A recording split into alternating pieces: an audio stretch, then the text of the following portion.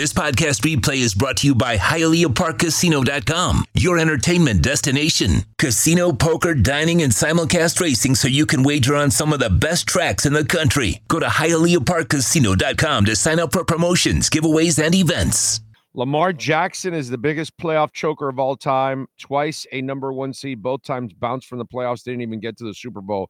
And he won the first week because they were playing a rookie quarterback and a young team and all that kind of stuff, overall. But I don't know about biggest choker or whatever. It's just he's limited as a passer. He'll freak you out as an athlete. As I said yesterday, his two biggest plays were, one, that it was a sack that he escaped out of, which you're not going to be doing all the time. You know what I mean? And the part I forgot to mention to Cam and why he also failed, it's because they blitzed his ass. You know what our idiot defensive coordinator didn't want to do? Fangio, yet Josh Boyer and Flo knew attack Lamar. He can't make quick decisions. Instead, Fangio gave him 3-4 seconds back there. Any quarterback, you're going to look great. The problem is so many that were bragging about Lamar actually didn't watch the games. They didn't watch that his team led yak. His receivers were number one in the NFL for yak. Okay? They used to say that about Tua last year, right? And Tua was actually the least yak guy.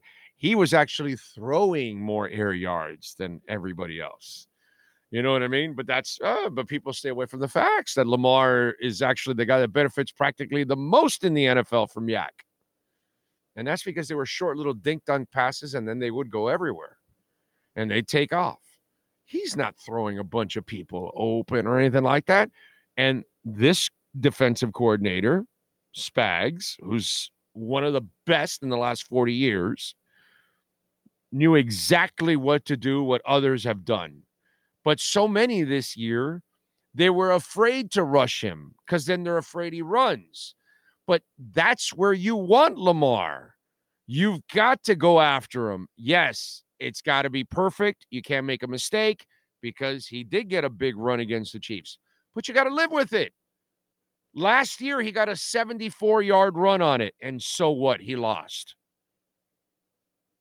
Josh Boyer said, F it. We're going to blitz the house on this guy. We're not going to give him time to think.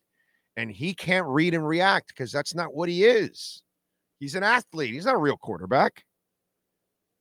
He's not an anticipatory guy. He can't look at the defense and know exactly where he's already going. He doesn't know that shit.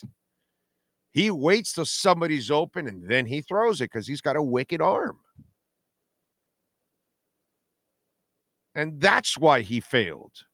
Because the obvious thing you've got to do to Lamar is blitz his ass. Stop the run and blitz him. Force him to pass. And you'll beat him every time pretty much. Once in a blue moon, he'll get lucky. And that day he'll come hot. And he'll hit a couple passes and you're screwed. And you got to live with that. Because he's an athlete. So a couple times a year, he's going to freak you out. But he can't do it every week. So you go with the averages. The law of averages says blitz the shit out of Lamar Jackson because there's no way he's going to read and react quick enough. And that's it. And that's why he failed.